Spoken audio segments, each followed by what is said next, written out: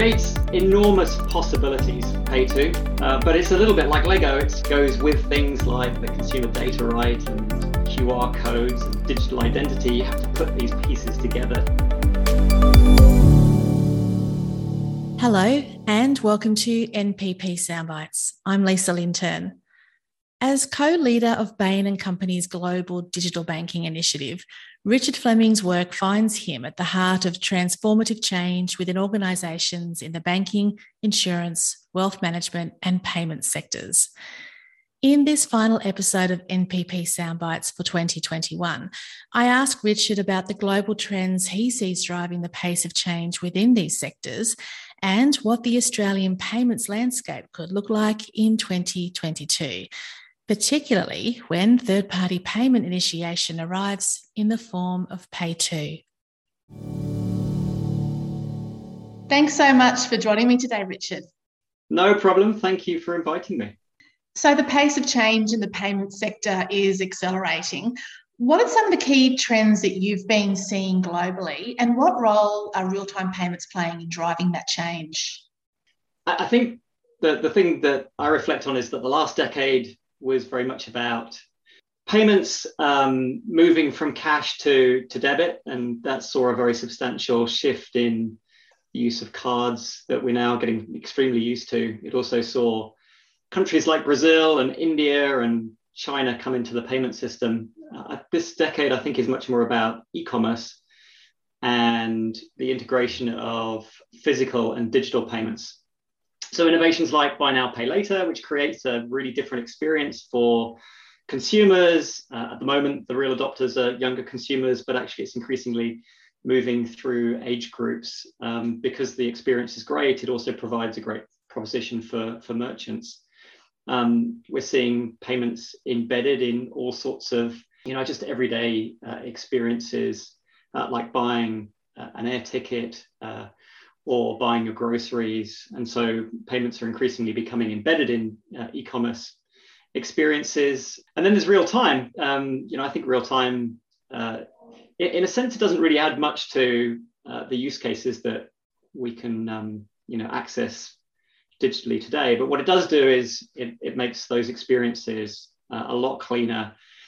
One example I have that I don't think is going to change the world, but it certainly makes a difference in our lives, is when my daughter's in the queue at the grocery store and says, "Dad, I need some money," I can send her money instantly and she can pay for things. And she's got used to that. She sort of thinks that's just how the world works now. I think there's also an incredible advantage for businesses now that we can put more data with a payment as well. And I can send an invoice with a payment, or I can, describe that payment, increasingly to a bot at the other end that then processes it automatically. So there's an enormous amount that's going to happen in digital, e-commerce, I think, over this decade with payments. Change always seems to come early in the P2P space. How are payments transforming the corporate and business sector?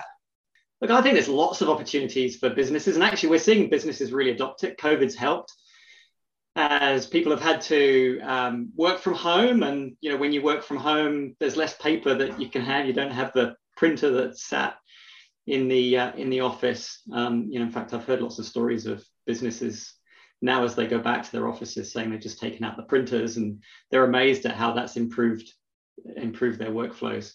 So, I think there's the first place perhaps is in accounts receivable and accounts payable. We're seeing businesses automate those.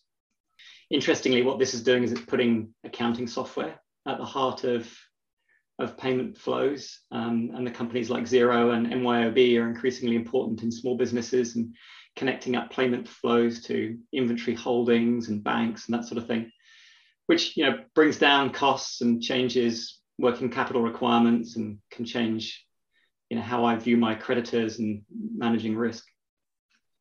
That probably then extends more widely into value chains. Some of that's within borders, and so use cases like education is one that's talked about quite a lot, and making it easy for schools to have their students pay for their education, or universities allows them to manage that much more easily. You see it in healthcare. I love the fact that now I can go to the physio and I just tap my healthcare card and that payment goes through. A split payment will go through to the healthcare fund, and I pay the remainder. So there's all sorts of ways that value chains will change and will it'll reduce friction, take cost out of value chains for businesses. And then I think there's probably going to be a whole set of new participants in payments. One of the most notable of those is retailers. And it's interesting. It started perhaps in developing countries, but you see businesses like Ali creating a payment service to help consumers and merchants actually transact. You're seeing the same with Grab, which has built a whole ecosystem around payments in their app in Asia. But I was actually just looking yesterday, Sainsbury's, the Nectar team at Sainsbury's have just done a release, and if anybody wants to have a look at it, it's definitely worth looking at, where they're talking about the loyalty scheme that Sainsbury's have and just the possibilities that creates for them and the data that it creates and how they can support merchants. So it's pretty exciting what's possible outside of P2P payments. And what's driving this transformation? Is it the technology? Is it the customer demand and preference? Or is it something else altogether? Or a combination of those? I think the technology is definitely at the heart of it, but it takes customers too, and it probably takes regulation as well. Regulation helps shape and encourage the evolution of payments. And I think the other thing to think about is it's a compounding change that you get first order effects and then second order effects build on that, and that makes it in some ways quite difficult to see what's happening sometimes. If we think about the technology component, the other thing is that there's just sort of multiple aspects to technology that are changing how payments happen. There's new devices that we use, and those devices are increasingly easy to use for payments. I think we've all got incredibly used to using our phones for payments over the last 18 months or 2 years. There's data transmission, which happens faster and more securely. There's storage that allows innovations like distributed databases, which is essentially what's underneath blockchains.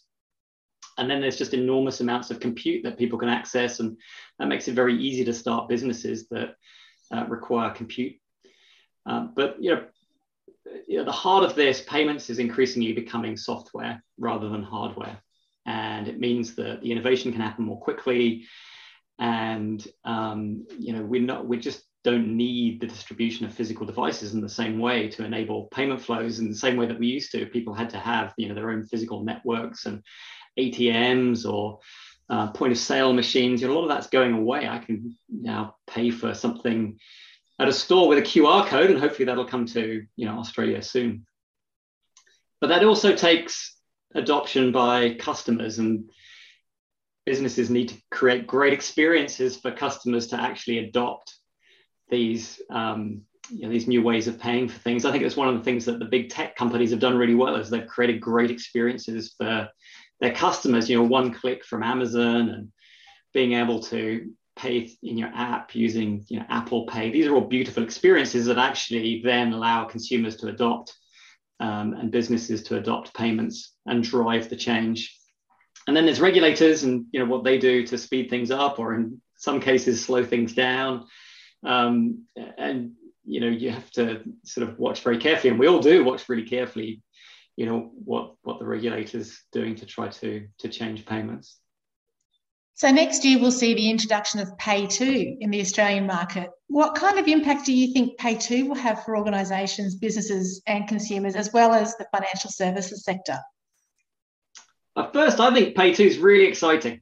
But then, with a sort of dash of realism to that, it creates enormous possibilities, Pay2. It really does. But it's a little bit like Lego. It's another part of the Lego toolkit that goes with things like the consumer data right and QR codes and digital identity. You have to put these pieces together to create the applications for businesses and customers and government. Actually, businesses have the opportunity to create much cleaner recurring payments, to embed payments in their apps, apps or online. So I might be able to go to the supermarket and I have my app connected to my bank account, and that's the way that I pay.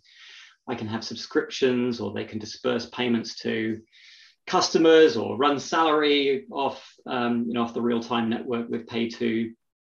And then, ultimately put logic in payments as well, which could be incredibly exciting. But, somebody's got to work out how they want to put that logic into their payments to pay people with certain conditions.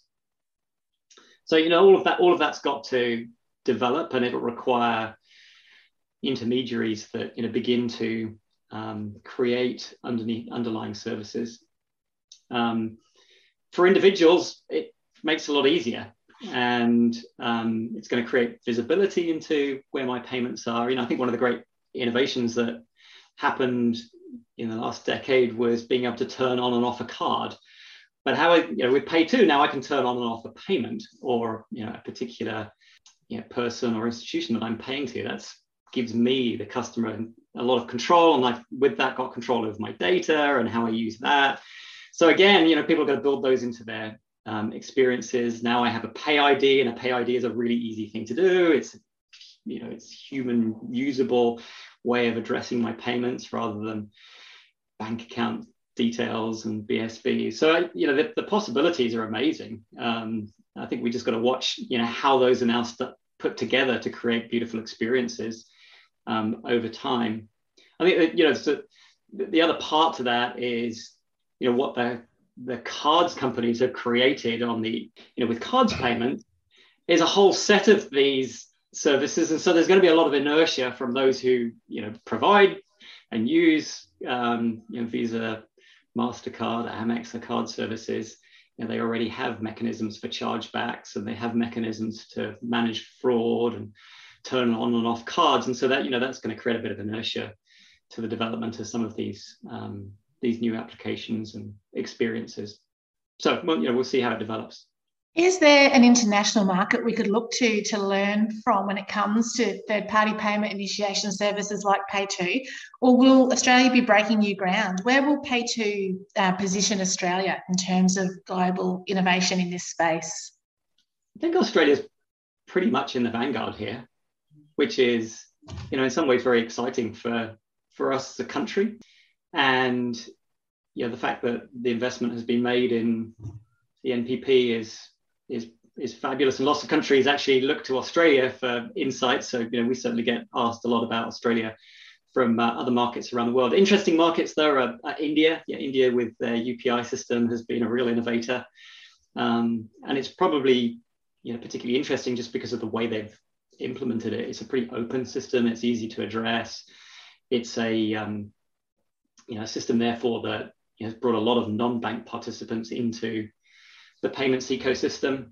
Europe's interesting, Scandinavia in particular, with services like Swish in Sweden, worth looking at. But on the back of PSD2 and open banking, there's increasingly innovations coming. IATA have got a mechanism to support payments for travel. And I think Emirates have adopted that, which cuts out the interchange with Visa and MasterCard for them. That's what it is for them, but you should create a great experience also for paying for tickets. So we'll expect more and more of those things. Brazil is going down this route and implements payment initiation, I think, next year. It's a little bit more bank centric, and so worth looking at because they've adopted it in a slightly different way that favors the banks probably more than the Indian system does. The European system's a bit clunky because of the way that customers authenticate. So each one's different, and they're all worth looking at. So the payment sector itself features a growing number of varied players, which you've already touched on. So traditional banks, fintech, special payment service providers, small startups, huge multinational players, and tech companies like Facebook and Apple. What do you think the Australian payments landscape could look like in the future? Yeah, that's difficult. It could go all sorts of ways. And it's partly what we were just talking about. It's how do consumers adopt things, and what do businesses do, and where are the incentives from regulators in the system. but I think there's going to be a few components to it that will develop. One is, if you think about payments as sort of layered, there's at the base layer there is the infrastructure. So in Australia that's our EFTPOS system, which connects up EFTPOS cards and supports the ATM network, and then there's now NPP supporting real-time payments, and on that Pay2. So there's the whole sort of infrastructure layer. In a sense, that's pretty raw, and it's very difficult for people to actually to use. And so on top of that, there will be services that develop, and we're seeing that in companies for real-time network like Zap2, which is creating a set of services that can then be used in the final layer to create great experiences. And the services are going to be digital identity and fraud and authenticating customers, enabling rebates. There's a whole set of services that actually need to be created in order to be able to use the payments infrastructure effectively, QR codes. And then, on top, people are going to create great experiences. Banks are going to create experiences. I think retailers will create experiences. I think there's new players coming into the marketplace like Afterpay, which are creating experiences. They've done that on the cards network. They could do that with the real-time networks as well. So I think it is going to form like that in the first instance, probably in a reasonably disaggregated way. And then we'll see, aggregation over time, and we'll move to more of an equilibrium. The banks are not going to go away, and ultimately I need somewhere to store value, and that's going to be in the banking system. So they're not going to go away from all of this. And then there's probably a whole set of value-added services that will exist as well. How do I use the data associated with payments? How do I support people to get financing? Whether that's businesses in working capital or trade, or individuals at the point of sale. When they're using something like Afterpay, buy now, pay later service. What can I do with loyalty and helping people get rewards and offers? Your governments are going to be really interested in what they can do to support tax and accounting and make that easier for businesses.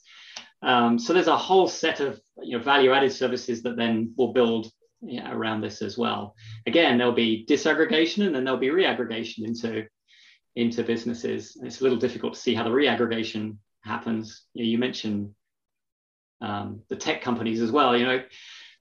Part of that will come down to regulation and how regulators feel about the big technology companies and their participation in payments.